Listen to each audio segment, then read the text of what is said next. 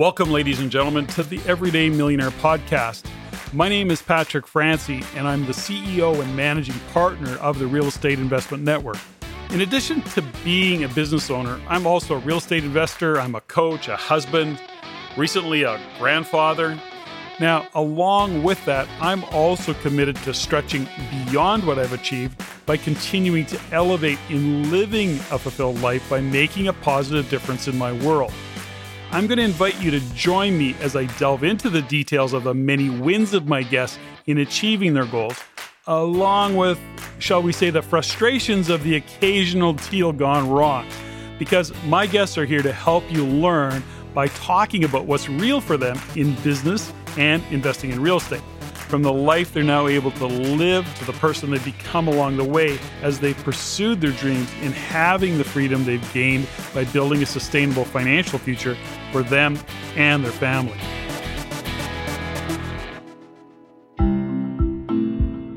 Good day, ladies and gentlemen, and welcome to this episode of the Everyday Millionaire Podcast.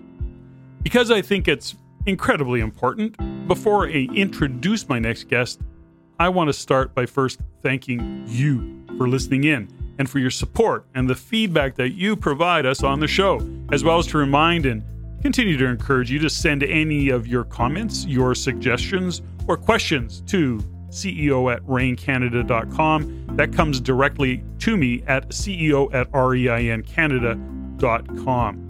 And if you're inclined, I'd continue to appreciate it if you were to share the show with your friends, your family, your pets, and rate the show. Comment on iTunes, Stitcher, SoundCloud, or whatever platform you happen to use to listen in. And while you're at it, please follow us on the Everyday Millionaire Facebook page. So thank you again for the feedback that you provide. It is sincerely appreciated, and I do, in fact, put it to good use and implement some of the changes that you suggest. So thank you very much for that. So let's get this show started. I want to begin first by saying I'm incredibly excited about my guest today. And to be honest, I am just a little bit nervous because today I'm joined by Steffany Hanlen-Francey. And yes, that is my wife. And I've been meaning to get her on the show for quite some time, but recently some cool accomplishments I wanted to share with the world, and I am so proud of her and so honored to be her husband and be her partner and have been part of her journey. And today I want to dig into a little bit of a conversation with, all the things that she's done, some of her accomplishments, where she got to recently and how she got there. And I think there's lots of lessons to be learned, and I'm hoping that this conversation will take us down a path that gives you some insights, some lessons, some relatability to what can be accomplished by, guess what, seemingly ordinary people. Now, I want to slow down a little bit on her bio because she has accomplished, so much. And I want to do it really an honor in giving you some insights into just who my wife is, who Steffany is, and even this won't do it justice. So I'm going to give it a condensed version, but I know it will be a little bit long nonetheless. But let me give you that background. First off, Steffany is a business owner. She's an international speaker. She's a coach. She's a mentor. She's an innovator for sure. She's definitely a pioneer and a pathfinder for entrepreneurs and other leaders. She is known and trusted as a performance coach internationally in both the figure skating and ice hockey world. And over more than 20 years, Steffany has built an impeccable reputation for results as a skilled personal and professional coach and a development workshop leader and facilitator. She is the managing partner and CEO for SkateTech Group of companies, which are her businesses that include Professional Skate Service, Skating Success, and Quantum Speed Advanced Skating Systems. She is a world and Olympic class coach in the space of mental performance, and leading up to and during the 2006 Winter Olympics, for example, Steffany worked with Canada's top ice dance team, Marie-France Dubreuil and Patrice Lauzon, and now recently at the 2018 Olympic Winter Games, she worked with Gabriela Papadakis and Guillaume Cizeron, who won a silver medal for Team France in ice dance. She also worked with the U.S. 2018 national champions Madison Hubble and Zachary Donahue, who placed 4th at their very first Olympics. She is the strategic partner in the Montreal Training School, EPMIS, which is the acronym for École Patinage et Montreal International Skating School, #EPMIS, and she is the winner of the 2015 YWCA Women of Distinction Award, Trailblazer. She is the 2018 nominee for Alberta Women Entrepreneur Award, given sometime in April 2018. Along with all of that, she has been a master coach and course conductor for Skate Canada. She has been the NHL strength and conditioning coach and skating coach, working with both the Edmonton Oilers and the St. Louis Blues, and literally hundreds of NHL players from across the league. She worked with Hockey Canada U22 female skating program, and since 2012 has been Hockey Canada's master skating instructor. Her personal performance coaching program is known for providing a foundation for her business owner clients to plan and create their next level future. Wow. And on top of all of this, she is the CEO of our life. She's a grandmother of 2 amazing grandchildren, and she is my anchor. She is the love of my life. She is an amazing partner, and I couldn't be more excited and nervous about the conversation that I'm about to get into with Steffany Hanlen-Francey. Steffany Hanlen, welcome to the Everyday Millionaire podcast. It is so awesome to have you on the show finally. We got lots to talk about, but let's just start off with welcome. Thank you, Patrick. It's an honor to be here. Wow. You know, it's pretty amazing that I've been doing the podcast for just over a year now, and you, Steffany Hanlen-Francey, have not yet been on the show.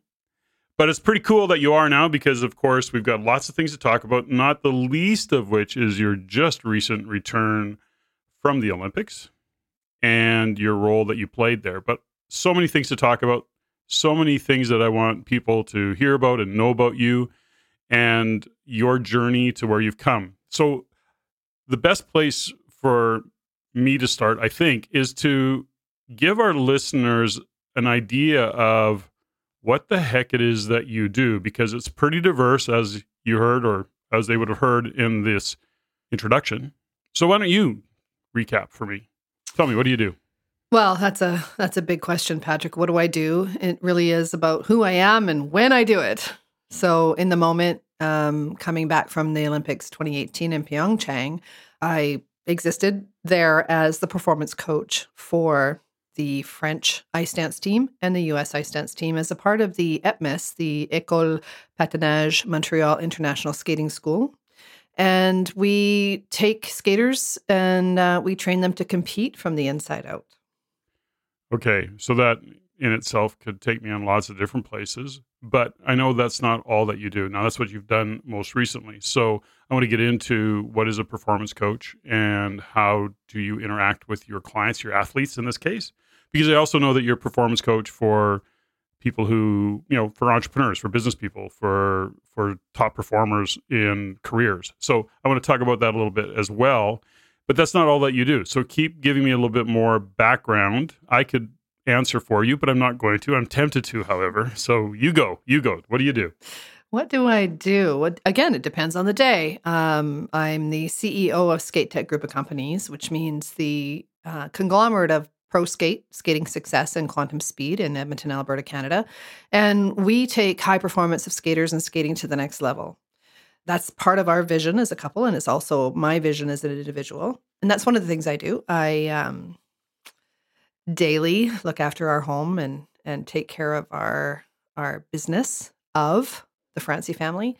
And the other things that I do are take care of the businesses of the people and the clients that I have. I have real estate investor clients. I have business owners, athletes, anyone that wants to perform at the highest level. My gift is to be able to take what they do, eliminate a lot of the distractions, and take them to the next level. So you've been the CEO of Skate Group of Companies for a while. Of course, Quantum Speed was the advanced skating programs that you've been doing now for 20 plus years. It's not just in Alberta. You've recently decided to expand into British Columbia as part of what's next for you. You are part of the school called Etmis with Patrice Lazam and Marie-France Dubré. Correct. And Roman Hagenauer. And that's who you were at the Olympics with. Correct. So where do we go with this particular conversation? Because I've got so many questions that I want to get to with you, because it's pretty remarkable what you've achieved and what you continue to do. But let's go back to some of your history, because 25 years ago, when you really got into the world of skating in terms of supporting hockey players and skating better on the ice, being the best skaters they can be, that's actually what morphed into the performance coaching and the mental performance side of it. But let's go back to that, because you've worked for the Oilers, the Edmonton Oilers, you've worked for the St. Louis Blues, you were their skating coach for a number of years for both of those organizations. So let's go back let's start there for now. So tell me a little bit about, how did the job with the Edmonton Oilers start up as their skating coach? Well, that's a funny story, because my goal was to never really be a skating coach. I didn't know what I wanted to be when I grew up. All I knew, I was only really good at two things: skating and talking. So early on, when I started hiring, I hired a business coach, and I did a bunch of work back in the early 80s. And I realized that I had to find a way to connect the things that I love to do. And really, back then, there was no skating coach for the Edmonton Oilers job. There was no St. Louis Blues in my future. There was no Olympics for sure. So I just trusted the process, and one thing led to another. And one day I blew my knee out on a ski hill in Jasper, and ended up doing physiotherapy at the University of Alberta in the Glen Sather sports medicine unit. And a woman beside me that I'd gone to university with several years ago looked at me and said, "Oh, wow, you blew your knee out. Wow, that's a drag. Are you going to go for the Oiler job?" And I said, "Yes." "What Oiler job?" And from that moment, I worked my way up the stairs into the phys ed department, into the grad lounge, and found the ad. They were looking for a strength and conditioning coach, which was my education at the University of Alberta. But I'd also been teaching power skating with the Okanagan Hockey School. And just because I love to skate and I love to teach and I love to see players get faster, I didn't really had any kind of, overall intention regarding it. But I grabbed the ad, and I spent the next 2 months putting my CV together that I submitted then to the Edmonton Oilers as their strength and conditioning coach. Now, you had a interview with Glen Sather. I did. And he threw kind of a bit of a curveball at you, I guess you'd say, when you did that interview. Do you want to tell us a little bit about that? Well, there's a couple of things. I had been with the Okanagan Hockey School for 8 years at that time, going through university, studying the stride, studying every course I did, every paper I wrote had to do with skating. I was interested in the kinesiology. I was, so interested in the biomechanics and the physics of everything. So I got really nerd-like when it came to my resume.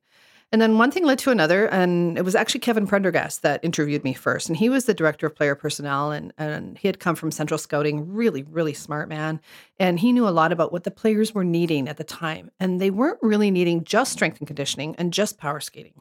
What they were looking for was somebody that could connect the dots. So by the time that Kevin Prendergast and I had had the conversation, and he kind of approved me, and then it was time for me to meet with Mr. Sather.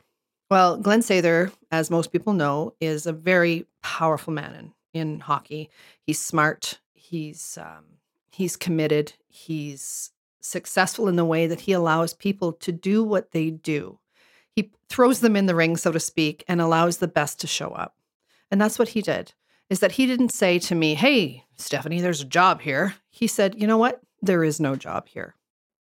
And I sat back in the chair for the first time and looked at him and went, "Well, what am I doing here?" He said, "We like what you say. We like who you are, but we're going to put you out in the ring and see what happens." And one thing led to another. He let me show up in a tracksuit with 3 sizes too big for me. He showed me how to perform. He told me some of the ropes. He told me about preparation. He told me about being on time. He taught me about the things that players would want to hear.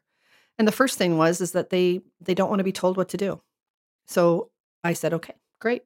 I will do my best.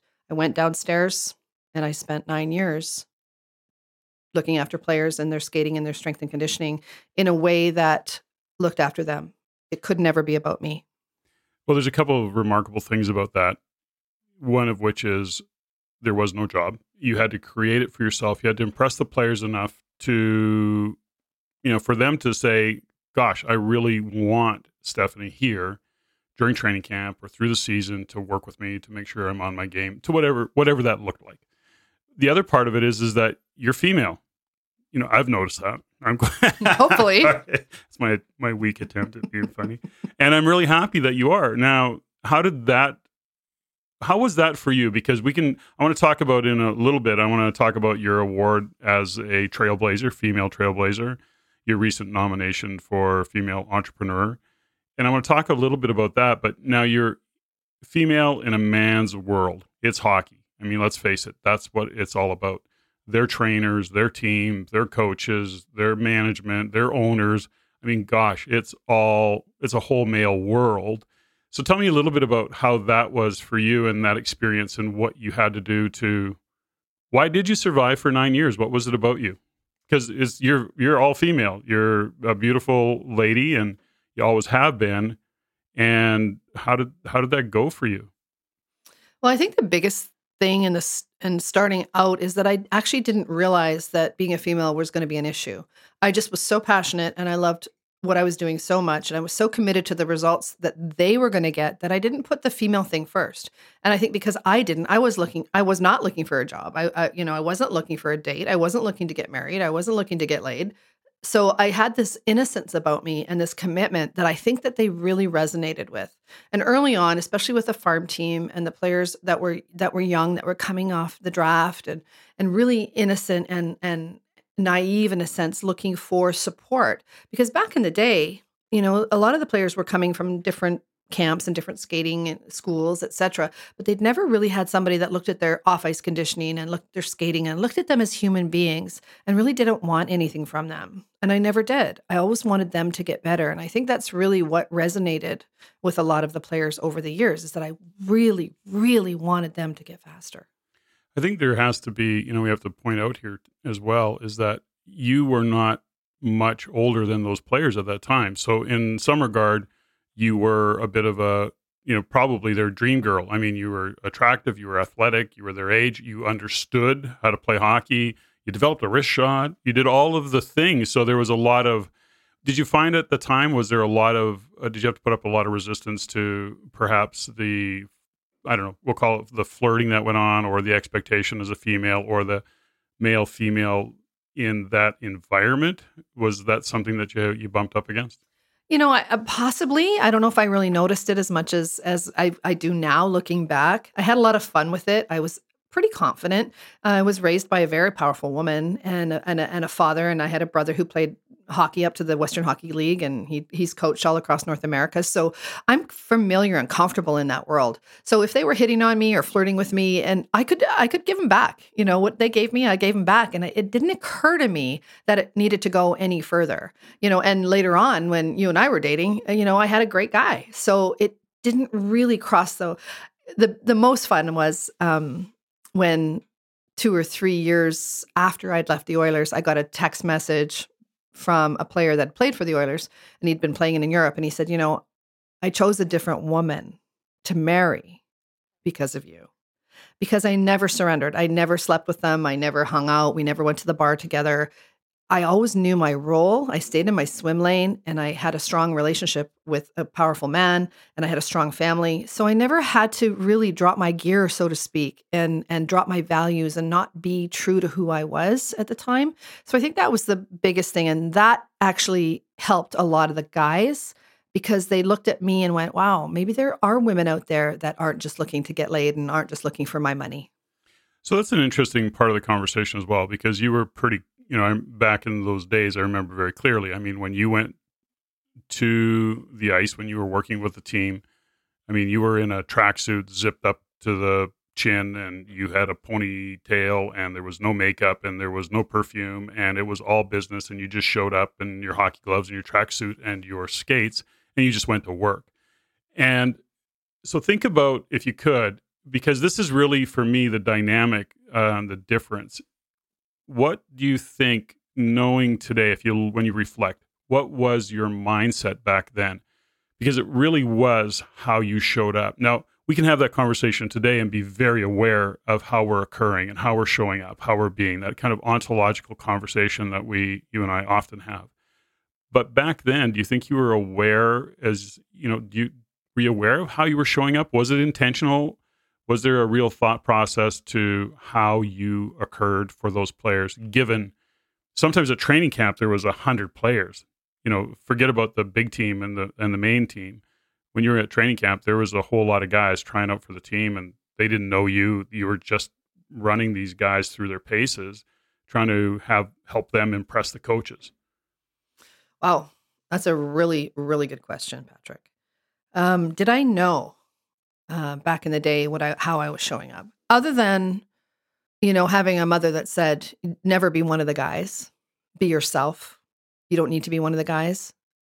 Just be yourself. And as a girl, as a woman, I had to bring the skills and the qualities that I had to pull out what I needed to pull out so they could impress the players or could impress the brass. Did I know what I was doing? I think so. I wanted to say yes. I want to say yes, that I had the consciousness. I was always ahead of the curve. There was some time where I wanted to fit in. I wanted to be part of the team. I wanted to go to the dinners, and I wanted to hang out and be invited to things.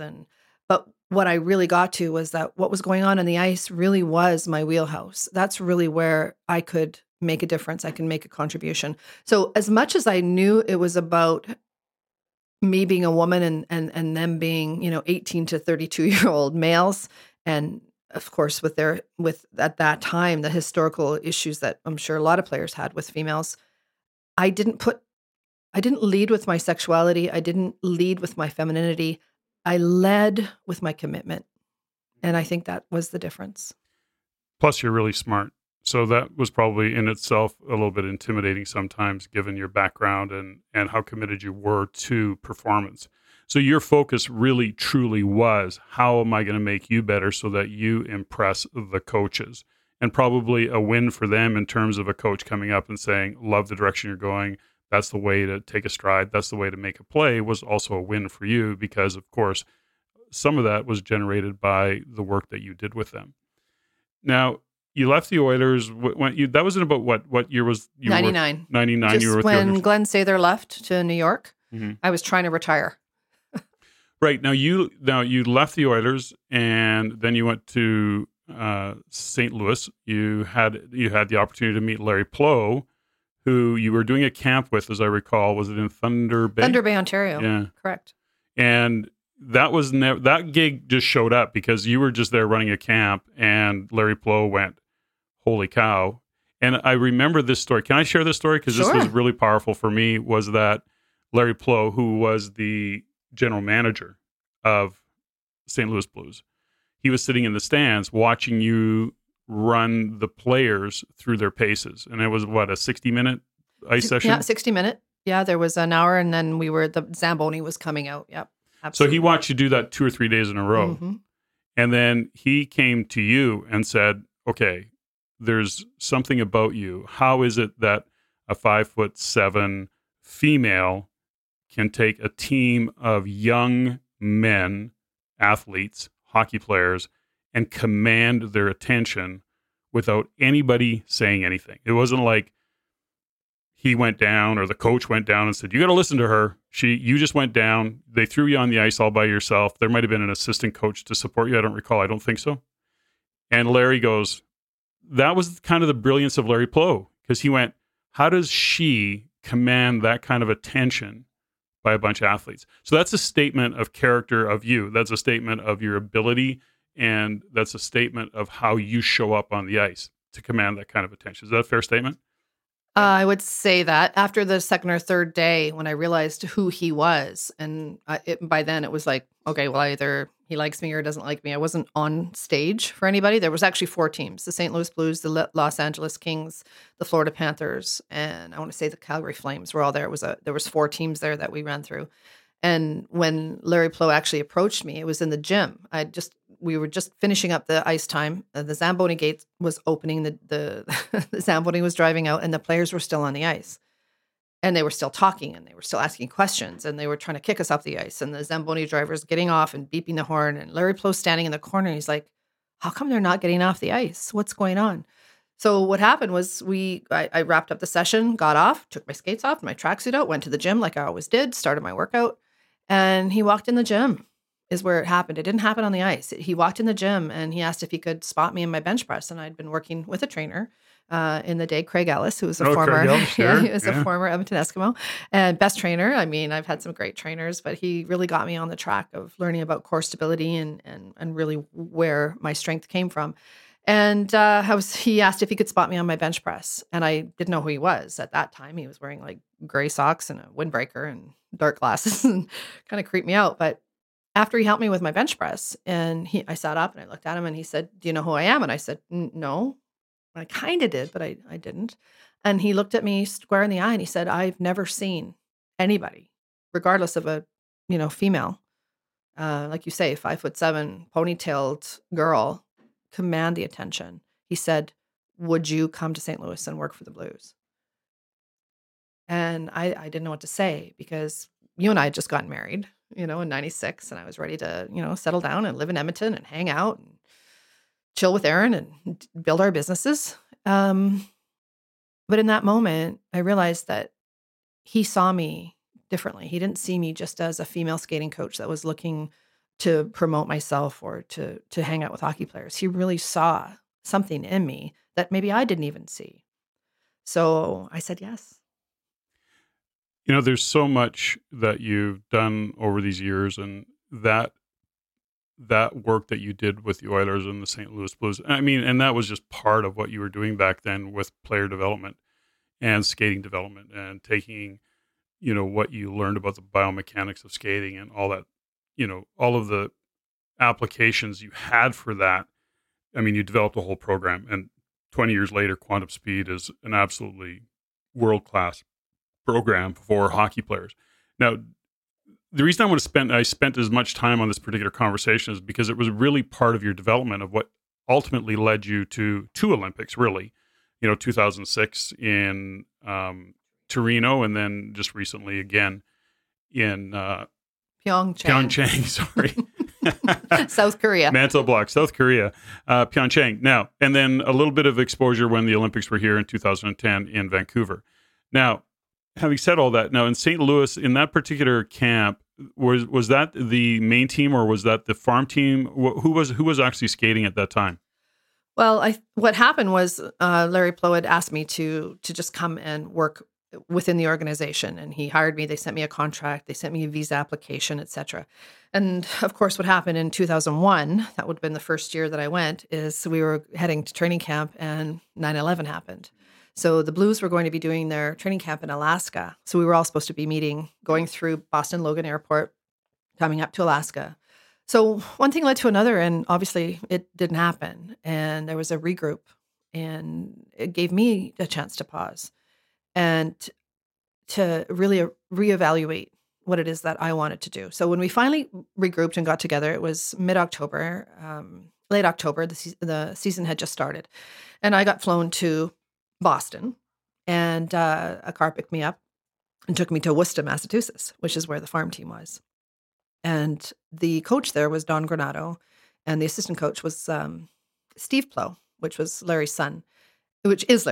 And I ended up spending 2 weeks in the farm system. This was after, training camp was a bit of a debacle, and everybody was regrouping, and we had lost, one of our scouts with Edmonton, who was with LA, Ace Bailey, who was on flight 11, and we lost him in the towers. So there was a lot of emotional connection to what was going on at the time, and I had a chance to really reevaluate what I wanted to do. And where I really got, I could make the biggest difference was at the farm team level. So I spent 2 weeks in Worcester. and came back to Edmonton, came back home and said, you know what? I think this is what I want to do. I talked to Larry, I talked to the coaches, and I said, you know what? It'd be great to work with Joel Quenville and the big team at the time. But really where I think I could make the biggest difference is going to be in the guys that want to get there. That level of here I am, but I want to go there, and that commitment and the next level performance. And I think truly that was the foundation and the basis to the Champions journey.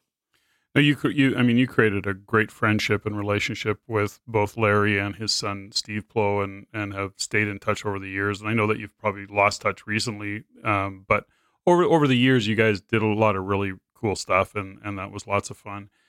Now, one of the things that I know that you discovered, minor league guys aside, in working with some of the NHL guys, you're dealing with players who have come to a place where they're playing at the NHL. I mean, they're already at an NHL level, and although they're practicing and their fitness is high and they're always looking to improve, it was with some interaction that you had with some really kind of key players and quite big name players. I mean, they were first and second line players, that you had some breakthroughs with them in that you realized that how do you take somebody who's skating incredibly well at an NHL level, and I think you stumbled across it, I want to say innocently, I don't want to say accidentally, but innocently, the realization that there was a mental side of the equation with professional athletes as well. So as much as they appear to be living the dream, and they still have a life. They still have things going on. They have, relationships that they're stumbling around on. They probably have money issues, contract issues. They have their insecurities as well. Am I going to be traded? There's a lot of things that are going on in professional sport, not the least of which the pressure to perform. And I know you can't share the story about who the player or players were, but you came to realize that when you helped them get through some of the, we'll call it day-to-day baggage that they were carrying around so that they could show up on the ice and be fully present, all of a sudden they were better players and better skaters. Is that an accurate statement? I would say that's 100%. And you're right. It was an innocent, accidental, moment whereby I'd be on the ice with them because I could skate with them. I could keep up with them. We would laugh. We would joke. We'd sweat. The guys would laugh. They'd trip me. We'd have a lot of fun. And one thing would lead to another, and something would happen. There would be a blockage, and they'd slow down or they'd fall, or something would happen, and they go, oh, God, bleep, whatever. This is what's going on. And the more that happened, and the more that they would share with me on the ice about what was going on in their lives, whether it was with their wives or their girlfriends or, like you say, with their contracts, I started to see that if I could help them just move through whatever the issue was off the ice, I could help them skate faster on the ice. Because what was in their way was never generally the physics or the biomechanics. A lot of it was emotional. So it was emotional blocks. So I really committed at that time, early in the time with St. Louis, to learn about really the psychology of the game. And I started training as a sports psychologist consultant. I got certified as an NLP master practitioner. I took all the personal coaching that I could because I knew I could reach them. They already trusted me on the ice. And then they started to trust who I was because I didn't want anything from them. And that was what was different. I wasn't the sports psychologist. I wasn't having to report to the general manager or the coaches. I was independent. It was safe. So the conversation started happening to the point where I'd be on the ice doing the skating drills. And next thing you know, we would be discussing something that was going on with them personally, and that would free them up. It would just all of a sudden, it was like dropping a backpack of bricks, and they would be fully present. And it was quite remarkable. So we realized that, for the listener in this conversation, that these players are young. They're 18 to 25, 27, 30 was at that time pretty starting to get up there in terms of age. But these were kids. And aside, like I say, from them appearing on the outside to living the dream, they have a life. They have all the stories that they've got in the background. They're mere mortals that are dealing with all the things that happen in life that happen to any of us. And that could be girlfriends breaking up, parents going through divorce, them going through divorce, money issues, all of the things that go on. Really, what you became was a space, what you and I have referred to, and I know others do, is just holding the space for them to feel safe and trust you to actually unload. So to dump some of the issues that they had, to your point, it's like dropping a backpack of weight and then being clear. And then what you started to see on the ice was the lightness in their stride and the lightness in how they showed up on the ice. What started to happen for you after that? Now, you took some additional training. You took your NLP. You started, I think there was a time, I don't remember, we started working with Dr. John DeMartini. You and I were reading a lot of that kind of, we were reading stuff, Wayne Dyer, I know back at the time, Deepak Chopra. I mean, there was a lot of that work out there that we were following. And you were then taking it and applying it with your athletes? I was. It was very unconventional. I was, too old to go back and get my master's degree or, think that there was an academic way to this. This isn't an academic way. This was truly heart to heart. And I needed to find a way that I could connect from a place of credibility, but also from a place of compassion and non-judgment and confidentiality. Because I really wasn't attached to the outcome and I wasn't attached to what was going on. So it was a very unique time where the players were able to look at me and meet with me, whether it was in Edmonton or in Worcester or in, our farm team was in Peoria at the time, or, where on the phone, Skype was just happening. I just started working with the ice dancers, for example, Mary, France, and Patrice, and they were living in Lyon, France. So we were the first people on Skype. There was less than 1 million people on Skype back then. So I started using the same skills and the same technology and folding it all in and aligning it with truly what high performance meant. And this is back really in the early 2000s. And what was high performance at the time? Well, to be the best in the world at something, you had to be proof, you had to win a medal, you had to win a Stanley Cup.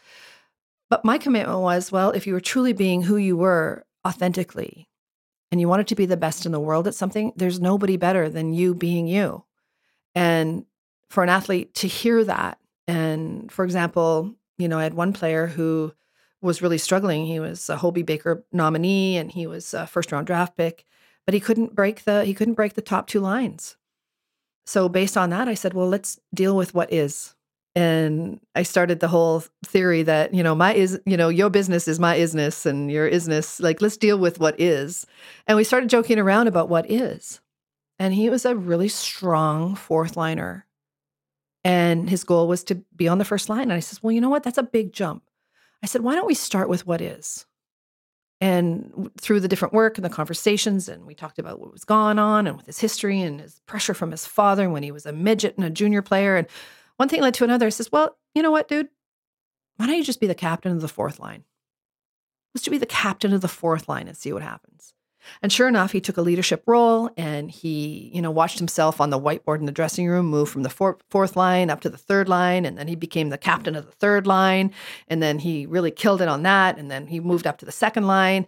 And then for a couple of games, he was on the first line. And I remember one game, he ended up getting a hat trick on the first line. And I got a phone call from him the next day. And he said, you know what? Just by dealing with what is, I was able to reach my goal. And being the captain of the fourth line will never be small. I'll never minimize that again. And when you deal with what is, and you can actually then take the next step.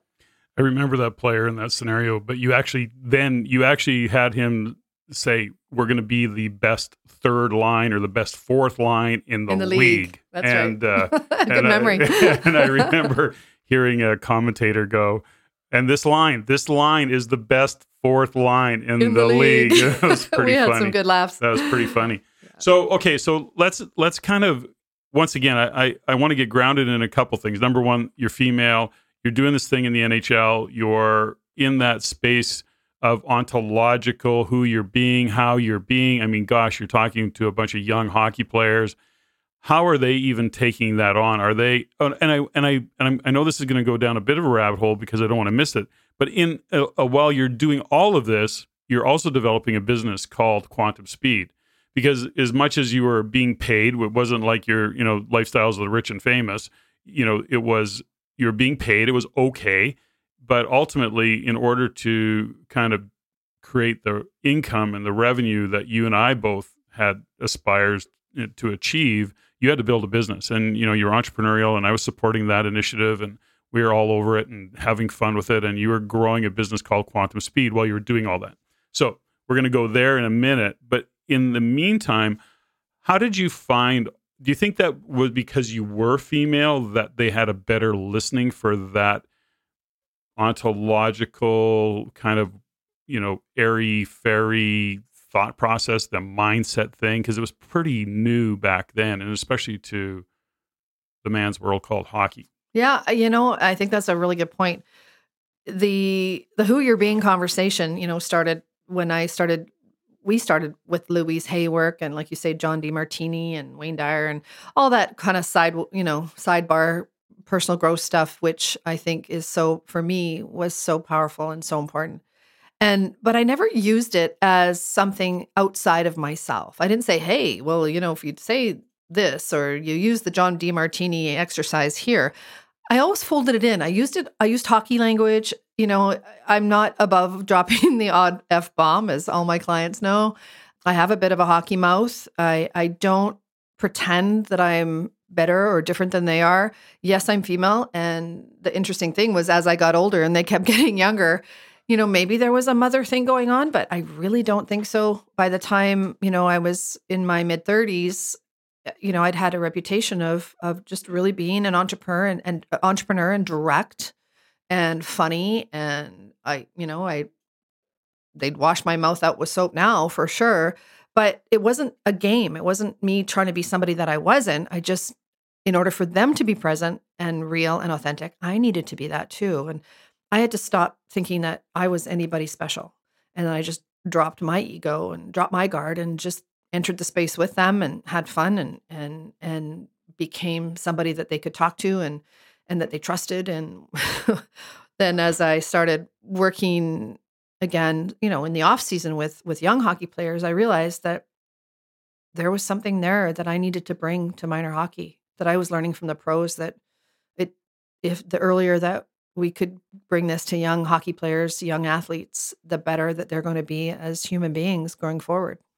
You talk about that, and I know that there's lots of Stephanisms in all of the things that you do, but that's an interesting point, because here you are, you spend all these years in hockey skates, working with hockey players, the development of young minor league players that you're actually bringing to the table, thought processes, training processes, attitude adjustments that work at an NHL level, and you're actually sharing that with young players. And I mean young, you were starting, you like to enter the game around that 13, 14-year-old, that bantam age group.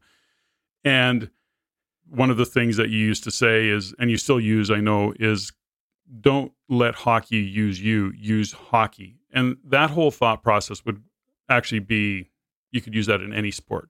The point being that the chances of you hitting an NHL level or professional level are pretty minor, pretty slim. But at the end of the day, hockey is any sport. I'm going to just say that team sports, I think, are so powerful in the development of anybody in their career and their future role as an entrepreneur, whatever that might be. So it's actually to support the parents in supporting the kids to actually use hockey. Don't let the game use you. And we talk in hockey, but it could be in any sport. Yeah, the line I use is hockey's a vehicle for you to get what you want, whether it's a degree, a scholarship, an education, a job, fast chicks and hot cars, or hot chicks and fast cars, whatever you want, use it as a vehicle. Don't let it use you, because hockey will chew you up and spit you out like any other sport. So if you don't know who you are in that, and understand the values of you as a human being, or understanding the commitment and the support of family and what I call the circle of support, then it will chew you up and spit you out, and you won't get what you want, and you'll be a sad person at the end of the journey. Well, and certainly you and I know lots of players who actually have great careers and really cool businesses, and a lot of those opportunities opened up because they crossed paths with somebody that they played hockey with when they were 17 years old, and in junior hockey, and now they're 25 or 30 years old, and they're actually crossing paths with that player, but they have such a relationship with them, it opens up the door to a whole network of people that they knew back then, and that's really the business of hockey, I guess, in that regard. Well, they're taught how to be team players. Mm-hmm. So when you think about, I always say life is a team sport.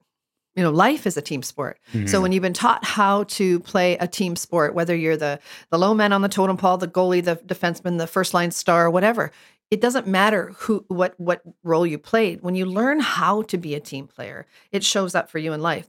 Think about it. That's why fire departments, police departments, they go to universities, they go to Western Hockey League, they go, show me a great team player and I'll show you a really great cop, or I'll show you a good fireman, because they know that they're looking for the qualities of the person that knows how to support, knows how to be on a team, knows how to have your back. And if my life depended on something, I would want a policeman or a fireman who's played hockey or football or soccer or something that knows how to team. And of course, one of the things that you added to that over the years was the actual parent development, and teaching parents how to be good parents in the sport and how to look after the kids and support the kids in a way, as opposed to being that parent that may be a little bit obnoxious or overzealous in what they think their parent or their kids are capable of in the sport. So we've got that whole, a little bit of background and in the hockey world, your business of quantum speed, you've done that, but stop, hold it. You just came back from the Olympics, and it was with ice dance in the world of figure skating. You went to the Olympics in 2006 with the, world champion, ice dancers, Patrice and Marie-France. So how did you go from hockey to figure skating? How did that unfold? And something, and you should tell me this one, sweetheart, because I really don't remember how that all unfolded. How did you end up there? Well, crazy as it is, I guess I never looked at the hockey players as hockey players. I always looked at them as people. And when you look at somebody as people and not as a person, not just what they do, about who they are, there's a level of commitment and comprehension that I learned as I was growing. So as I got a little bit older and I was ready to maybe get off the ice a little bit, and I was starting to build the process and understand that I had to create a legacy program. I had to take what I had learned in the NHL and create something that hockey players and power skating coaches and hockey coaches could actually use. So back in the day, my apprentice, now business partner, Vanessa Hedinger, she and I sat, I remember, on the deck in Kamloops and had a Bellini and sat there and said, okay, how do we turn what you've done over the last 20 years into a system and a process? So between the two of us, we started working on the quantum speed process, but it was player-based. It was always about putting the player in the center, who they're being, what they need, and then that's how we came up with the technique, power, and speed process. So scoot ahead a little bit, zoom ahead. She and I are working on the quantum speed process, traveling around North America, having a blast, working with players. And I'm still trained in NLP, and I've got my sports psychology consultant diploma, and I've got this and I've got that, and my phys ed background. And I'm thinking, there's got to be a what's next here somewhere in that. And then in 2001 or 2002, you and I joined RAIN. I don't know if you remember. No, I totally remember joining RAIN. Oh, by the way. That had on me. Told that story. Because it was everything that we had done or I had done. And it had given us and given me an opportunity to see the who I was being show up in a world called real estate. So I started to pay attention to the training and the learnings that I'd learned in RAIN and thought, you know what, it is time for me to retire. And I'm enjoying it. I'm loving it. I just had met Larry Plow and was, I was happy doing the performance coaching and the skating with St. Louis. And it was great. And then, but looking ahead again, I'm thinking, I'm not getting any younger. So what happened was we gave time and gave pause and said, okay, what does that need to look like? And how can we use real estate as a vehicle? This all came back to me just now because I remember this now. So we had joined RAIN. You were, in fact, going to back away from the whole NHL thing, and we were going to really dig into investing in real estate. We knew that was the next place we needed to go. Well, we didn't have a pension. We didn't have, we had businesses. We had businesses. We were, and we said real estate's going to be the vehicle. Yeah, and I was tired of selling my time in a sense. I didn't understand what that meant until I really had a context and a definition of it. I do recall this because it had a really big impact on me, because we jumped into the world of real estate, and then it came to a screeching corner, which was when you had another opportunity show up.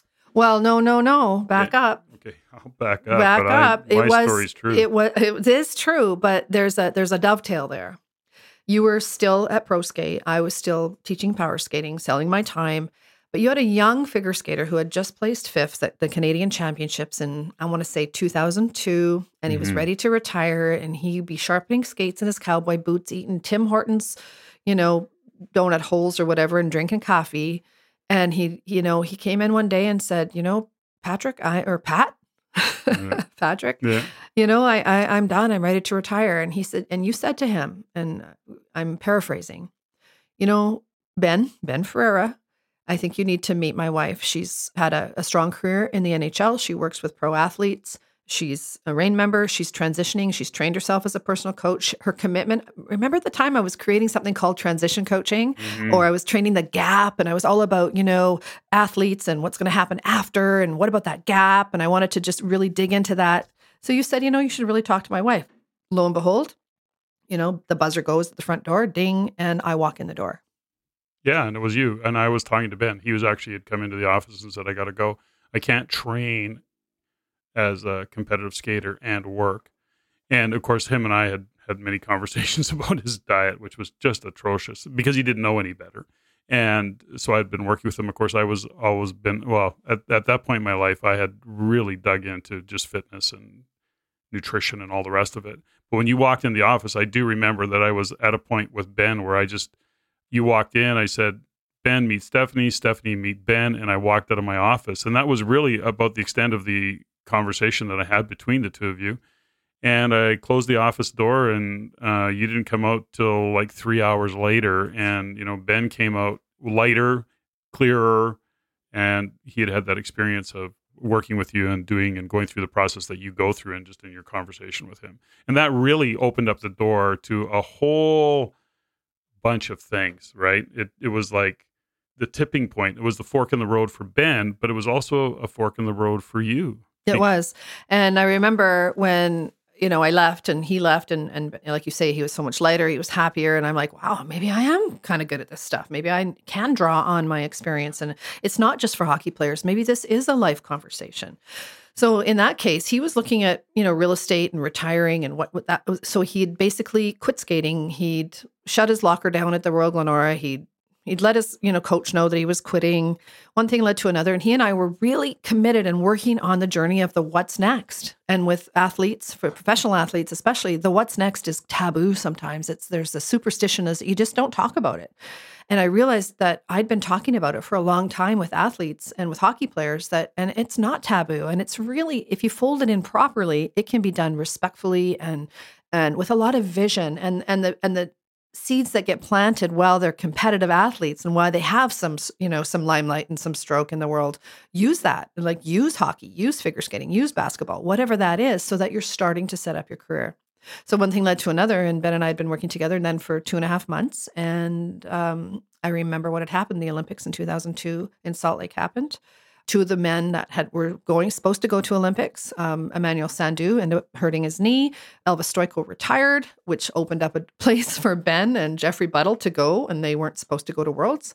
And I'm on the treadmill at the gym with Craig Ellis, and my cell phone rings, and it's Ben. And he says, I just got a call from Skate Canada. I got invited to go to Worlds in Nagano. Do you want to go? And like I do, I go, yes. What does that mean? So I called you right away and said, I'm thinking Ben would like me to go to Japan. We have to figure this out. Skate Canada called and do we have enough points? Because they can't, obviously he can't afford to take me. So you went on Aeroplan or whatever. And you said, sure, when? And I go, tomorrow. And it was really fast, wasn't it? It was like, holy cow. And the next day, Ben and I were flying to Nagano. Well, that in itself is a really cool story because that opened up a whole different door. And gosh, I mean, your story is to me so fascinating, and I keep giving you a hard time about write a book about it because it really is fascinating. And that then led you to working to Skate Canada, seeing what the work you'd done with Ben. It opened up the door to have a conversation with Skate Canada, which then They invited me to speak at their national team weekend in Victoria. And that's when Marie France and Patrice Lauzon said, "You're a cool lady, and we want to work with you," which then led to the Olympics in 2006, and then with them, because you worked with them for what? Was it for 4 years? Yeah, 2003 was my first Worlds, Nationals Worlds, and then we went on the journey with the Grand Prix events, and I learned all about the journey that it takes to get to the Olympic Games. And there was no certainty. I wasn't a skating coach. I had no credibility in that world. I was, in their world, I was just going to mentor them to the Olympics. And when they asked me would you do that after this national team weekend, I said, sure. Yes. What does that mean? It's the whole say yes first and then figure it out later. So that's like the third time in my career where I just said, sure, let's do this. And there was no expectation. I just did the work. They had just let their coach go. They had moved to France, actually, from Montreal. So they really didn't have a lot of support. They hired a coach in France that they'd worked with in the past years with choreography, Muriel and Roman Hagenauer, who's now their partner at Etmis in Montreal. And there was no expectation. We just did things on Skype. We met. We talked. It's a journey I call the champion's journey, the courage to be a champion. And we just spent every Sunday 3 or 4 hours on the phone, on Skype. And then one thing led to another. And, nationals happened to be in Edmonton the next year, where we lived. And they said, well, that's convenient. So somehow they got me an accreditation. They got, we ended up working together. There was no big picture. There was no, evil plot, to take over the figure skating world. It was just commitment. I loved them so much, and they loved the work that we were doing. And we were just committed. We were in our bubble. Muriel, who was one of the best coaches in the world, she had coached the Olympic champion ice dancers the year before in 2002 and beyond, and she was working with them. And there was just a commitment and a connection, and we had fun. Really, we laughed, and we discovered things together, and one thing led to another, and they ended up taking me to Olympics in 2006 as their Canadian coach. And that's, just to be clear, right? You're not a technical coach at that point. You're really their mental performance coach. You are working with them on all of the things that get in their way. You're working with competitive athletes that split seconds and quarters of a points and, thirds of a second and all of the things. You're splitting hairs. And really the difference is often not technical. It really is how they are approaching the competition, how they're getting in the right frame of mind for it, how they're setting up their vision, what they're getting grounded to. You did all that work with them and behind the scenes. But also part of that work, as I recall, was that you at that point were a little older, more mature. You also had some business acumen. So you were, you'd built your businesses. You were pretty savvy in that world. So you were also able to support them and in how they dealt with the business side of being an athlete as well, which is not necessarily common either. That was a real difference in how many approached it. Yeah, that's true. And that's why it was different when, I got challenged on not being a sports psychologist and not having a master's degree and not getting certified as a skating coach. And there was a lot of negativity and a lot of pushback. And I got that. There are a lot of people that put a lot of time and energy and years and education into being in the position that I was. So I always respected that. I didn't take it for granted. I never took it for granted. But that wasn't what I did. So the conversations that we were having were about removing the blocks, no different than I was doing with the NHL hockey players, removing the blocks. What's in your way? How do you get authentic? How do you get real? And the truth is, what do you want to do? What are we doing this? What are you anchoring to? What are you linking to? What's your future state going to look like? If you're in this figure skating world and ice dance, there's not a lot going on in ice dance after you, win an Olympic medal, unless you're going to coach or be a choreographer or whatever. So is there a bigger why? So we started before the Olympics, probably in 2005, 2006, to talk about what that why could be and who they wanted to be. And they saw a lot of things that were going on that they didn't like in figure skating and in ice dance in the world of sport. It just wasn't in figure skating. But they saw some things that they wanted to change. And I said, okay, well, let's anchor to that. Let's see what we could build, what you guys can create. And let me and you, Patrick, help them create and anchor and link to the future. And one of those things was in 2005, a conversation that we had before Olympics, and then another one in 2006, then 2007 about, okay, what if we could create an ice dance school that was second to none, nothing like it in the world, attract the best and the best, and not have to follow certain rules and really, really bust through the barriers and teach athletes how to be the best in the world and be champions on their own terms. That started in 2005. I remember the work that we did with Patch Marie back then. I mean, they were actually coming along on our journey as well, because we were kind of taking them down a path that we had discovered and that we were learning and that they were applying to their life, and, all of the things that were going on at that time around that. But I think for you, what I believe and what I see is that through that whole time as a coach, that you had really learned how to park your ego. It really was never about you. It was always about the athletes. It was always about the kids. It was always about them achieving their goals. It was always about what you needed to do to support them in being successful. That's how I saw it. Was that just your nature? Did you see it the same way? Was that something consciously that you did, or how did that show up for you? Was there a place where you went, this has to be about the athlete. It can never be about me as the coach? Because you and I both know in sport, the coaches can find themselves in the limelight as the coach of the great athlete, and all of a sudden the athlete is secondary to their profile. You were never there. Was that a conscious thing, do you think, or is that just the nature of who you are? I'd like to say it is, but I don't think I'm that awesome. I know whenever I did make it about me, something happened, something negative, something, I wanted it to be. I've got a huge ego too. I want to be successful. I want to be seen. I need to be acknowledged. I have all those same qualities. But when I really got into the world and saw the vulnerability and saw who they had to become and what they had to do to be the best in the world, it was more important to me for some reason, maybe because I was older and maybe because I'd done the work with DeMartini and with Dr. Paul Stoltz and the RAIN work, all the work that the personal work. I mean, RAIN certainly was never just real estate investing for me. There was so much personal development that I learned, is that if I didn't park my ego, if I didn't put them ahead of me, then they wouldn't get what they want. And that became more important to me in the long run, 100%, than me even sitting in what's called the kiss and cry. I remember standing there, with one of my clients on the outside holding his jacket, and not just having no need to have any limelight. And for me, someone that has a big ego and who has a big personality, for me to not need that was, to me, very important, humbling. And, a key message is that when coaches do need to make it about them, they're in the wrong job. When I see some of that, and I see this in business all the time, and of course, as you know, I do lots of coaching over the years with business owners and real estate investors and others, but ultimately, we all need significance. I mean, that's often what we work for. In our case, we're really clear that we need to be a contribution. We need to make a difference. It's probably one of our highest values is to be a contribution and to make a difference. That's really what fills us up, and that's where we gain our significance, though, I believe, when our clients win. So we make it about the client, and actually our significance, our contribution, our fulfillment is really only achieved when they win. If they lose, we lose. Mm-hmm. That's how I think, look at it. And I know that's how you look at it. 100%.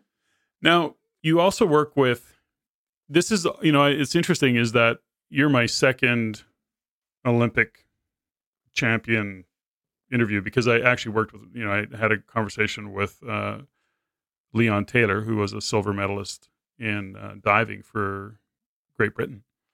And he's gone on to be a great coach, a speaker as you are, and coach as you are in business. What's the overlap, I guess, between sport and world-class sport? Because that's a big deal. I mean, you're saying the best in the world. It's not a hockey tournament where a team wins. This is the best in the world. So how do you take, and what rules still apply in the world? So if as the listeners what should they be learning about professional sport versus being a business owner, being a career-driven person? Where's the overlap for you? How do what you do as a coach with athletes translate to business owners or top performers in a career? Wow. I met Leon with, same time as you in St. Lucia, and got a chance to meet with him as well. And amazing man, and the qualities that he has, I recognize in the qualities of the athletes that I work with, and the truly the best in the world, the top, 1% of the 1%. And when I started to, dabble in it back in 2003, 2004, thinking that I might have a way to contribute, I didn't have any credibility. I didn't know truly what I was getting into. I was kind of a nobody in any of that. I've not won a medal. I don't have a Stanley Cup ring. So really, I had to deal with a lot of my own, who the heck do I think I am stuff, which is grounded in what they call the fraud, what they call the who do you think you are conversation. And I think for me, when I work with top performance in business or in sport, that's the first thing they deal with, is that, who am I? I don't deserve to be wealthy. I don't deserve to be like a millionaire. I don't deserve to be a gold medal winner.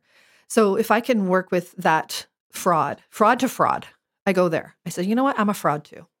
You know what? But here's the deal.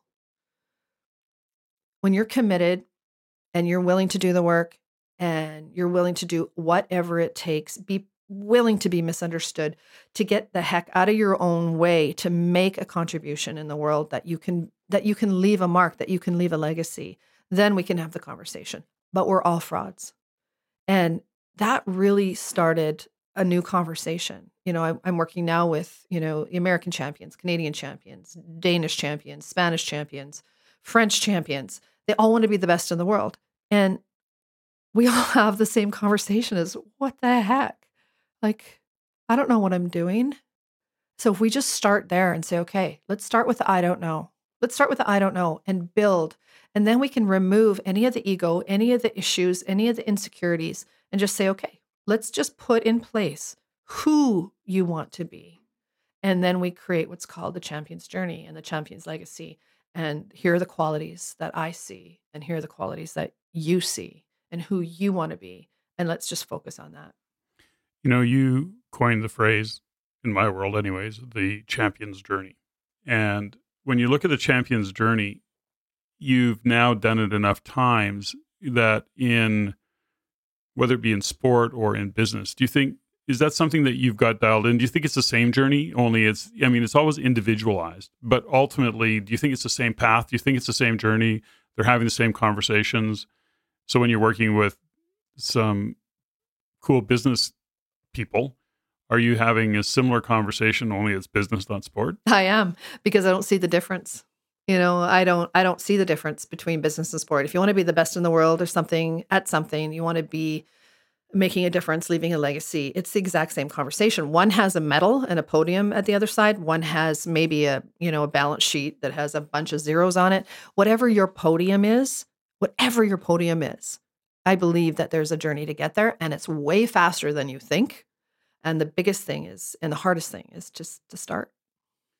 Now, I want you to share a story. You don't have to name the player if you don't want, and I don't know if it's appropriate or not, but you had a conversation many years ago with a player that was in the press box and looking down, and I don't know if he was benched for the game. He was still a rookie at the time. I mean, he went on to be a star and certainly well known in the world of hockey.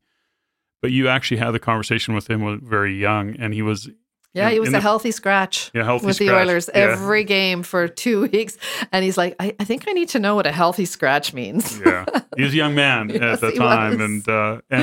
And so anyways, so share with me the story that, you drew that out on a napkin with him.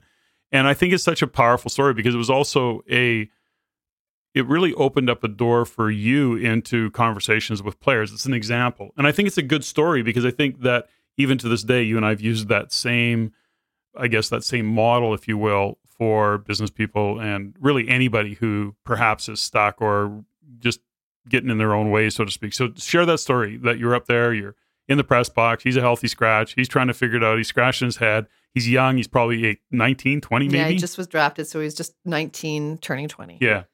And he's stuck. So you take a pen and you take a napkin. Actually, it had a popcorn, butter greased napkin. Yeah. And we started having a conversation. And I would remember because I'd worked with him in practice the last couple of, before this. And he would skate by and he'd go, how am I doing? How am I doing? How's my skating? And he was looking for significance and acknowledgement. And he would jump out of his body and go, how am I doing? How am I doing? And I'm like, dude, just focus on yourself. Focus on what you're doing. And it actually made me push him away. It made me not want to work with him. Just how hard he was trying. It was like trying too hard guy. This is where I sort of come up with a term back in the day. I was like, you go to the bar and there's that guy who wants to buy you drinks. And he's trying too hard. He was like trying too hard guy on the ice all the time. So sure enough, there's a game and I'm up in the press box sitting with a couple of the media guys that I know. And I had moved over I'd had a certain lucky chair that I sat on. And so it was halfway through the first period and he came up and had a big thing of popcorn and basically said, hey, how am I doing? I said, buddy, sit down. Sit down. Let's have a conversation. So we shared a bucket of popcorn and we're talking and one thing led to another and I was watching his body language and watching him wanting to be on the ice so bad, seeing himself out there, visualizing, doing all the things that they're told to do in the psychology class. And I said, you know what? I think we need to have a different conversation. And so I grabbed a pen, a little Sharpie and took the napkin and had all the popcorn stains on it. And I drew a circle and I said, okay, here's the circle. Let's say this is your life. This is the team. This is the game. And I drew a circle and I said, here's the pen. Show me where you are on this napkin. And no word of a lie, he took the Sharpie and he put it right at the top of the napkin. Like I'm at the top right here. And, I'd done a bunch of work with athletes and skaters and hockey players and stuff. And I've never seen anybody not put themselves inside the circle. And that's when it hit me, is that he was so into what other people thought and how other people were thinking and what he showed up as externally that he wasn't even inside his own life. So when I described and I restated the question, I said, okay, this is your life now. Take the Sharpie and put an X where you are. And he couldn't do it. He still didn't get it. And I went, okay. So then I said, okay, well, I drew a heart in the middle of the circle. And I says, you know what? I'm going to say, let's put you right in the center for a second. And he got really kind of emotional. He's like, I can't be there. That's not me. That's really uncomfortable. And I went, okay, well, just go with me. Let's play the game. It's just a game. It's just an exercise. I took the Sharpie and I drew the heart and I said, and I put his initials in there. I said, you know what? Let's just say this is you. And right now I'm talking to you. And you're the most important person right here. He's like, oh, there's the game, and there's 17,000 people, and there's the media, and there's the fans. And I went, dude, just you and me right now. And his energy softened, and he kind of got quiet. And I said, so I drew the heart, and I said, let's say that's you. He goes, okay, I get that. And then I drew a star around the heart. And I said, you know what? Let's call that your performer self. Let's say, that's the hockey player. That's the guy that goes out and does the, first line, second line. That's the guy that goes to the bar and goes dancing and gets the goals and first line and first star. And I said, that's your performer self. He goes, well, like I'm fake? I go, no. Your performer self is the authentic side of you that you give the world to judge. You give the world to judge, whether it's the fans or the media or your coaches. They're not judging you. They're not judging your heart. They don't know what you're thinking. I know you think thoughts really, really loud and you think everybody's seeing you. And when you skate by and say, hey, Steffany, how's my skating? You think that you're actually drawing attention to you, but that's really not your authentic self. That's your ego. I said, so I'm going to draw this for you. So I drew the star and I said, okay, so who's supporting your star right now? And he said, well, I don't know what you mean. So I walked him through it and I said, well, if your heart's safe, truly, that they can't hurt you. And if you're being truly authentic and true to yourself and and screwing up and having fun and doing all those things, but you're safe. And they can't hurt you if you're being real. And who are they? And he's like, oh, wow, cool. So we worked backwards through it. And I said, so who's supporting your star? He says, well, my girlfriend and who's now his wife, my parents and, well, you. And I said, well, yeah. And who else? And he goes, well, how about my teammates? I go, no, they have their own star. They're protecting their own selves. So let's put your teammates. So I drew a square around the star. And then I drew a circle around the square. And what I told him was, I said, this is your circle of support, but you have to stay in the center. And you have to protect yourself from the external distractions and all things that are going to take you away from your goal and from what you say you want, which is to be the best you can be. And I see your gift. I see your skill. Everyone sees how good you are, but they can't, because they can't do anything with it because you're jumping outside of your body all the time and you're wanting it and you're in your ego and you're trying too hard. And he really, really got it. And he said, so if I just focus on being myself and looking after what I need to look after, my fitness, my nutrition, all the things that I need to protect my star. And it wasn't like a star, like I'm going to be famous. It was like, I just defined it as a performer self. And then the square was, who's supporting you. You've got your trainer, and you've got your sports psychologist, and you got your pro skate was doing your skates at the time, and then you got your skating coach. And then the circle. And the circle was the fans and the media and the agency and the community and a bigger picture. So it worked inside out and outside in. And by the end of the game, he's sitting there with this napkin soaked in butter with Sharpie on it, looking at it going, yeah, I get this. I get this. And honestly, within the next couple of weeks, he was flying. He was scoring goals, and he was, he grew a mullet and all the things that he wanted to do. And he had a really bad beard because he was only like 19, but he wanted to grow it. He started being himself, not trying to be somebody for somebody else or trying to be different. And, one thing leads to another. He ends up being a big star on the, Canadian Olympic team one year. And then we ended up, you and I don't know if you remember, we were at a wedding. Do you remember this? Yeah, totally. We were at a wedding of one of his teammates, and we'd been invited because he was friends with you and myself. And we were sitting, obviously, with the brass or, some grown-ups over here. And he saw us, and he came over. I'm going to cry. And he had been married for a year, and 2 years, and he had just had his first child at that time, and had been with the Oilers for quite some time. And he sat down, kind of kneeled down between you and I, and we're chatting and we were laughing. And I was already with St. Louis at the time, I think, and we were talking about the old days with the Oilers. And he says, I have to show you something. And he's like, okay. And he pulls out, old school, he pulls out his wallet, and he reaches into his wallet, into the dollar bill sign, and he pulled out this piece of paper. And he opened it up, and I was like, wow, that's really bizarre. And sure enough, it was a piece of paper. It wasn't the actual napkin, because, of course, it would have been destroyed after like 10 years later. But he had a piece of paper with the exact drawing on it, with his initials in the heart and a star and the square. And he carried it with him his entire career. Yeah, and what's interesting about that player was that he was really known for being that authentic guy, and he became to be that leader with the teams. So that whole scenario, once again, that really became one of the, I don't know what you would call it, but you use that for your athletes, you use that for your business people and all the things that you do. So very cool how that all has, and I've been witness to it. I'm still, often, as your husband, blown away by what just seems to manifest in your world and what you're able to accomplish and all the things that you do. Let's go back just a little bit briefly. I mean, we haven't touched base on, the whole show. The premise of the show, as you know, is really seemingly ordinary people achieving extraordinary results, and you couldn't be any more ordinary. But certainly growing up, I mean, you were young, you were brought up on the wrong side of the tracks, not quite as wrong side as me, but you had great, your parents, your mom and dad, Paul and Joyce, are awesome. And they were really instrumental in your life. And your mom was a very powerful lady in terms of who she showed up as. I mean, powerful as in she achieved a lot of things as well. And So tell me a little bit about your history in terms of how you were brought up. What do you think it was about your parents, the way they raised you, that had you kind of evolve to be who you are today?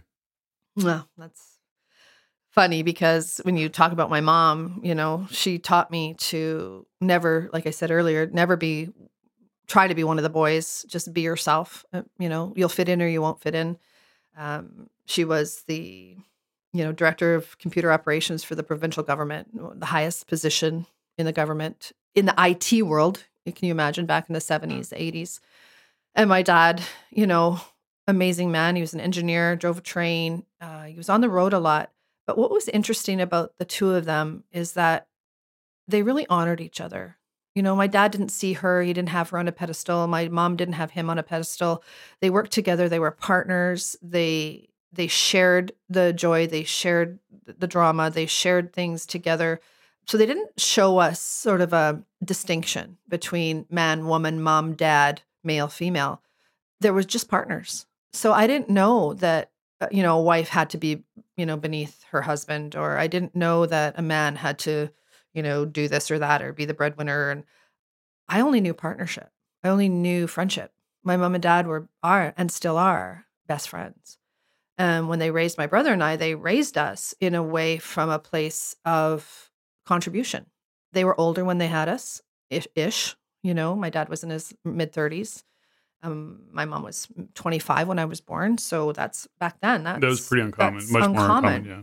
But they had a different reason for having kids. I remember them telling us when I was in my early teens, late teens-ish, saying, we had kids because we knew that if we had kids and raised them well, they would make a difference in the world.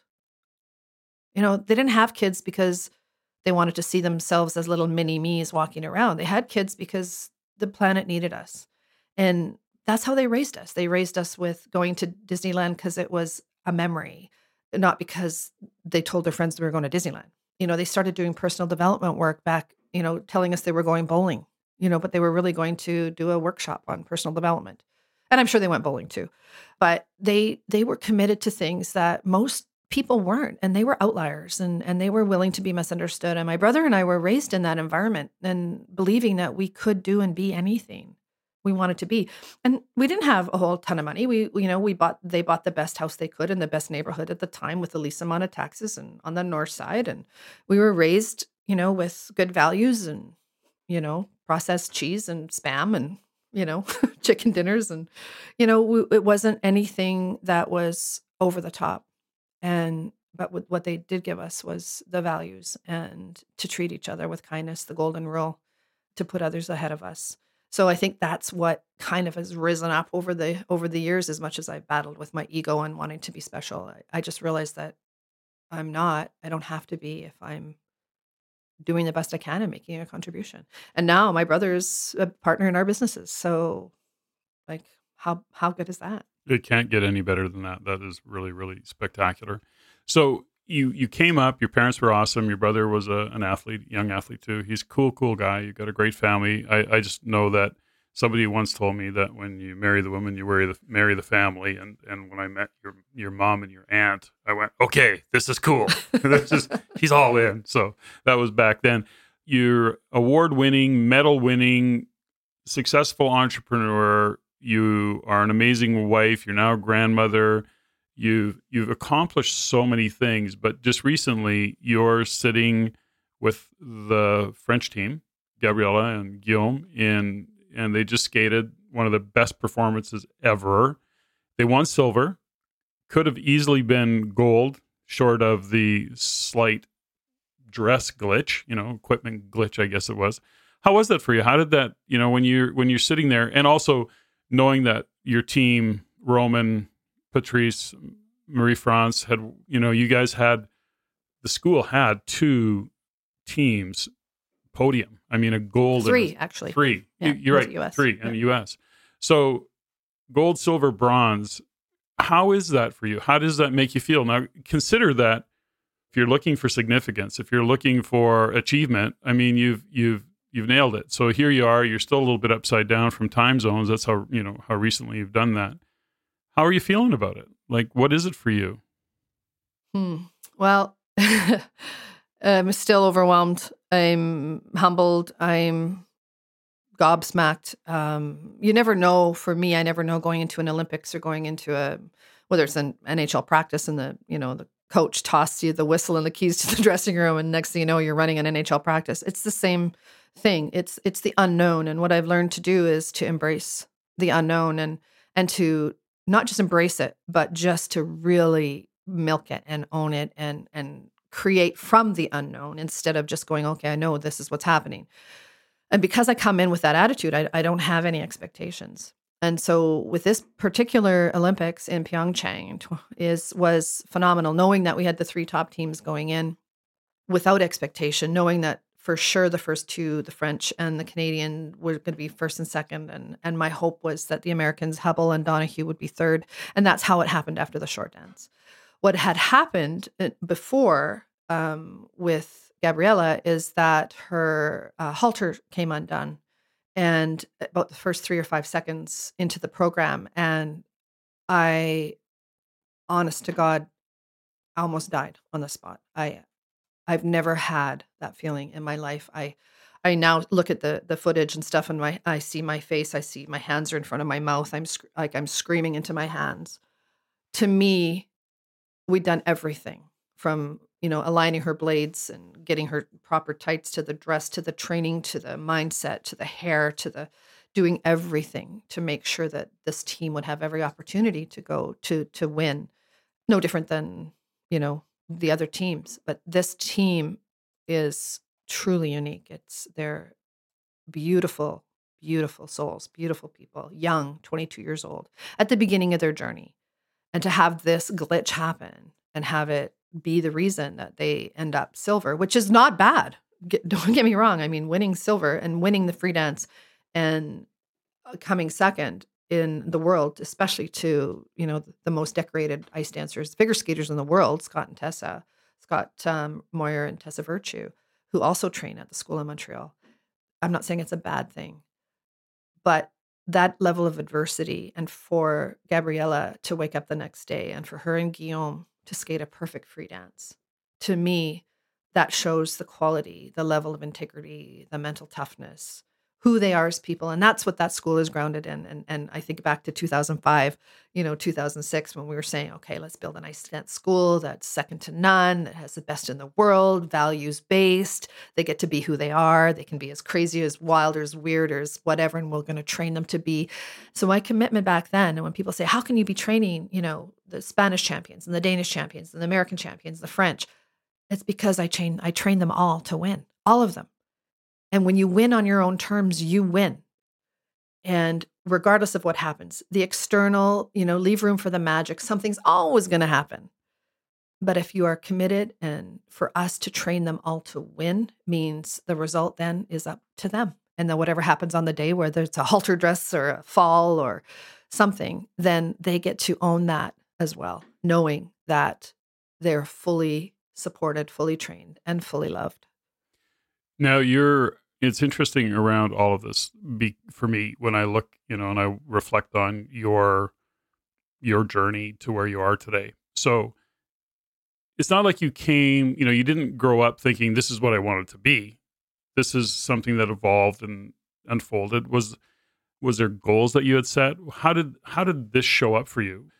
When you think about people, they want to set goals, they have this outcomes, and they want to make this much money, and they want to have this much in their business, and that's not how you and I generally operate. And I don't want to speak for you. So just how do you hold space for what outcomes you've had? Because you've just really, really rocked so many things.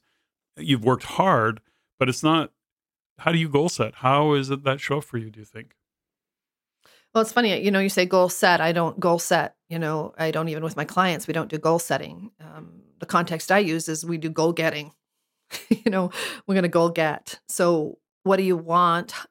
But how do you, as a person, who do you have to be to live the life that you want in integrity with yourself, to have the outcome that you want? So it's a lot of words.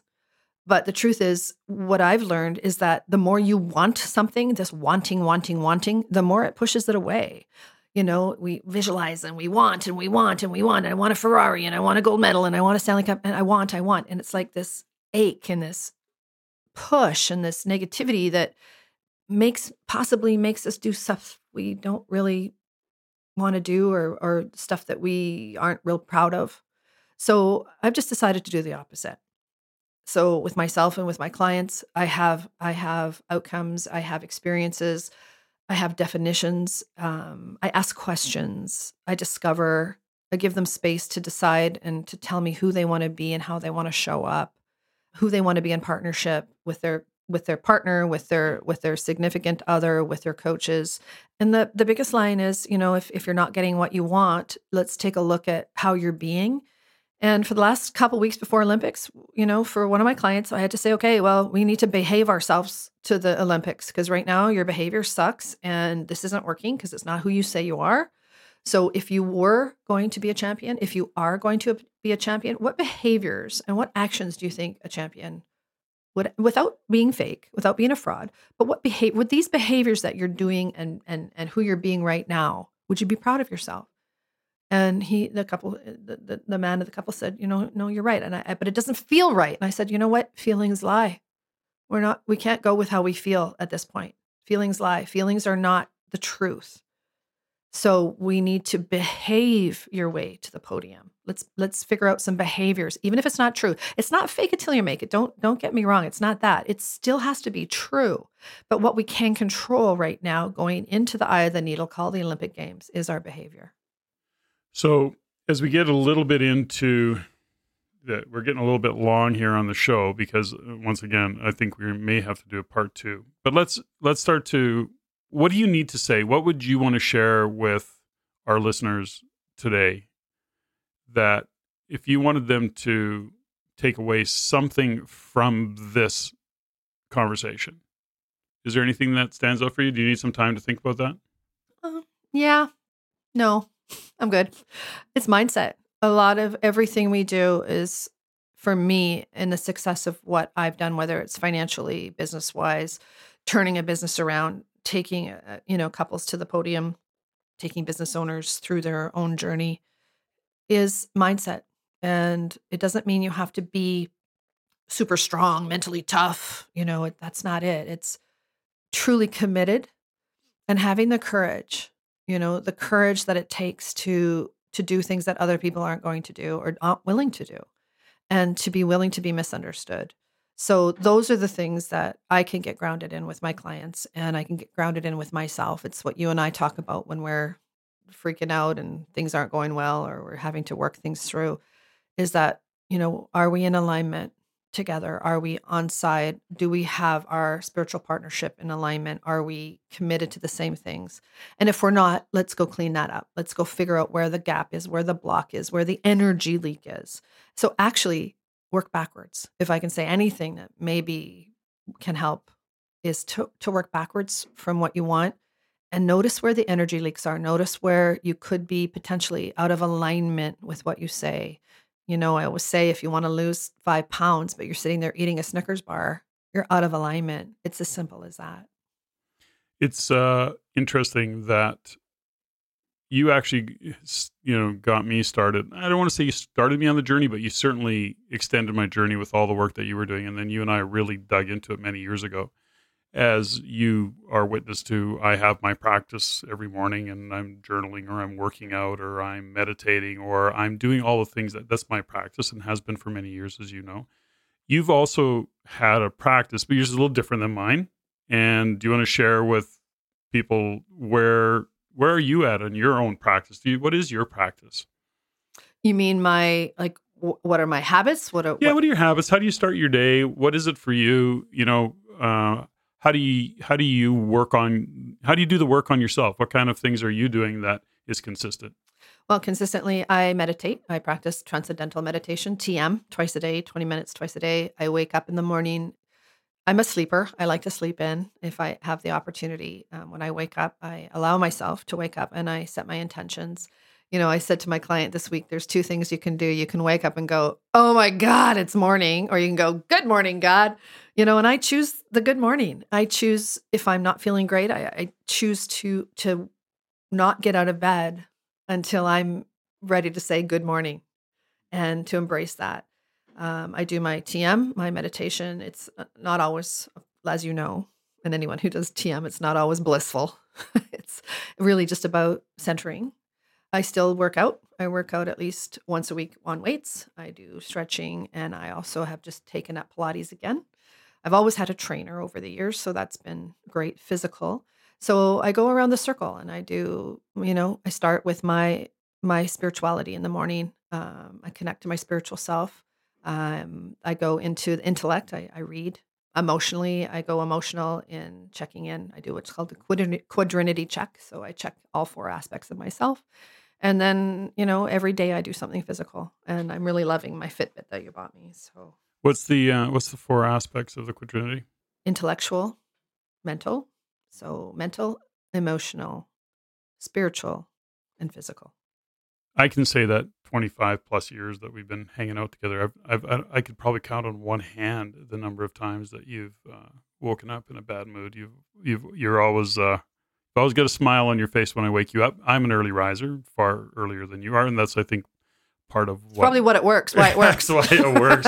There was a time, though, when you were traveling so much that we used to joke, people would say, how long you've been married? And then we'd go, well, 10 years, but actually only 5 because in a row? Stephanie's been away. Okay, so as we start to kind of wind down the show, how do you define success? My definition of success is that the people that are around me and that I have influence on are living their dream. That they're living their dream. Mm-hmm. On their terms. Can you identify a tipping point? Was there a point where you just, or maybe you haven't even ever got to it? I don't know. Was there a tipping point for you where you felt successful? Do you feel successful? I mean, you've achieved so many things. You've been a high income earner for many, many years, successful business owner. You employ, we were doing, I joke, we were doing a workshop out here and with our team out of Edmonton, and somebody informed me that we had full-time and part-time staff, 66 staff. I was getting annoyed. We were talking about HR, and I said, why are we talking about HR? And Michael said, you've got 65 people working for you, right? I go, wow. What? How did that happen? Yeah. So how do you, anyways, so you've done all that. Do you actually, can you feel complete? What is it for you when it comes to what you own of all of the success that we've had? And we certainly have lots of trials and tribulations. Gosh, I was talking, and I don't want to go off on a tangent, but I was talking with a good friend of mine the other day, business owner, and what the economy was in Alberta and real estate and all the stuff. And he just looks at me and he goes, it's all so fragile, isn't it? It's so true. And it's so true. This many years, 35 years later in business, and it all still can feel pretty darn fragile, can't it?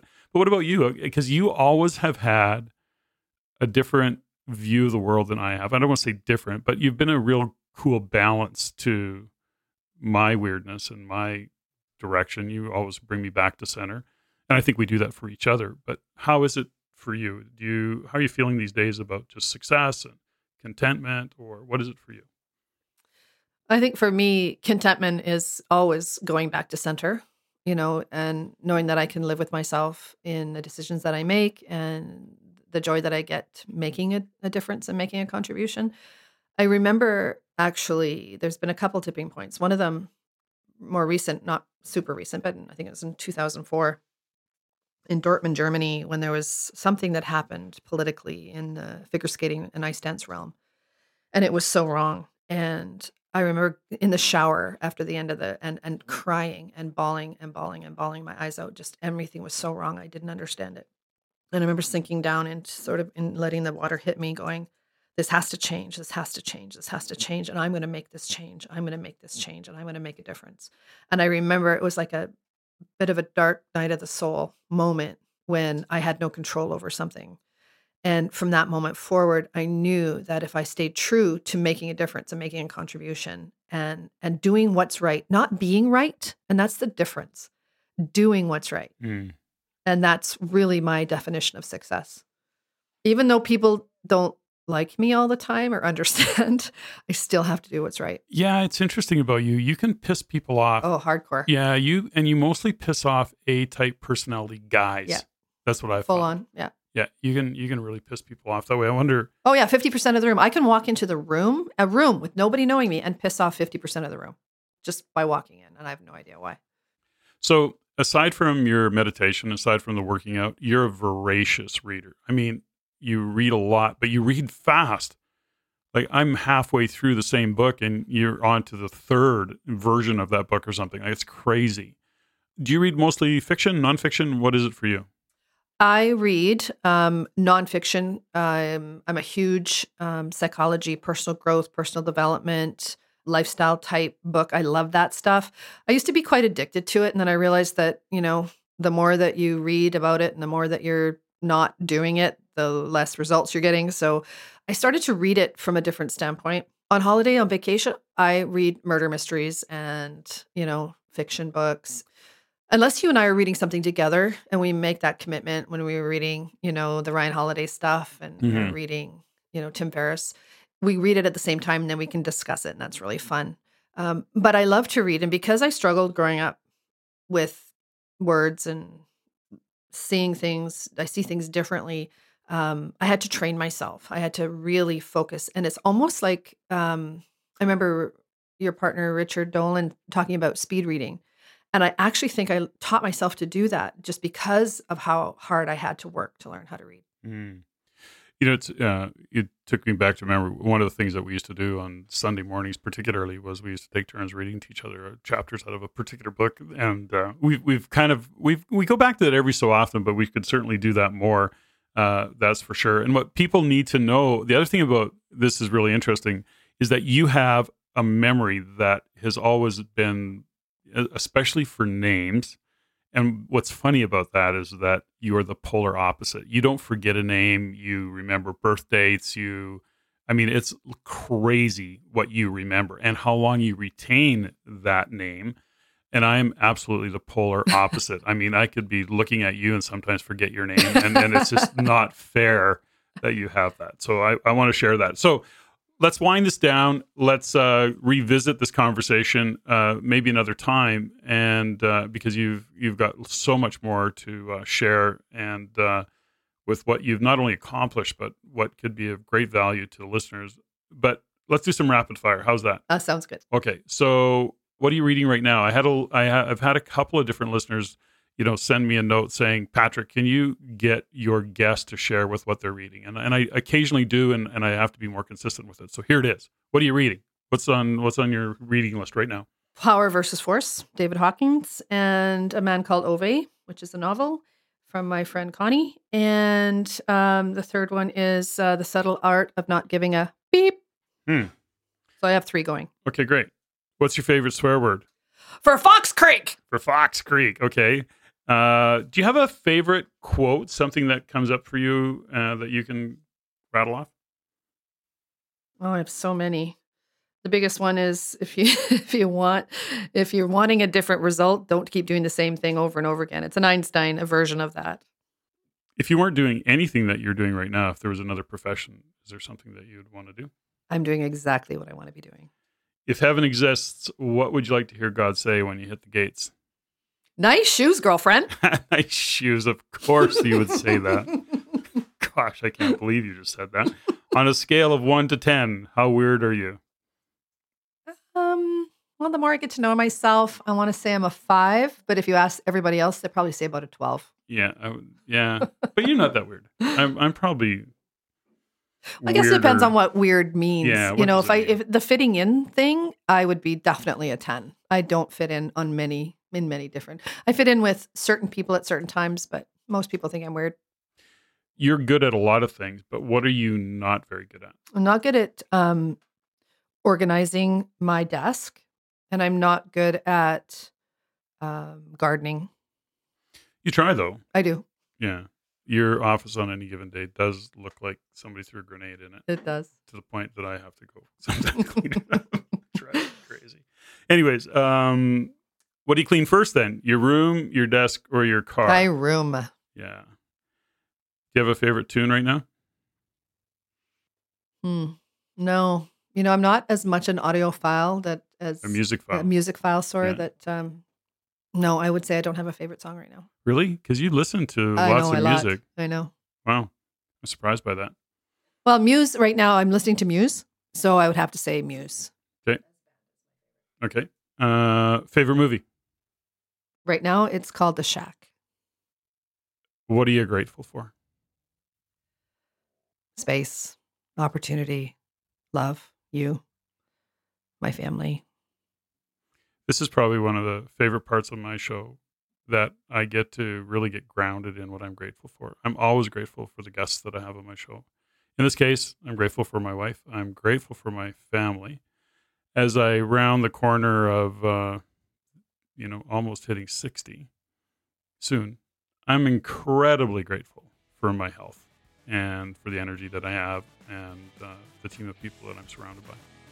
And thank you for doing this show. This was tough. This was hard. I wanted to fill all those gaps. I'm so proud of you that I want to tell all the stories that I know about you. So once again, thank you, Steffany Hanlen-Francey.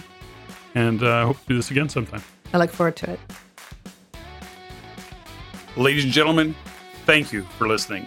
If you found value in the podcast, please take the time to rate and review and share with others. Share with your friends.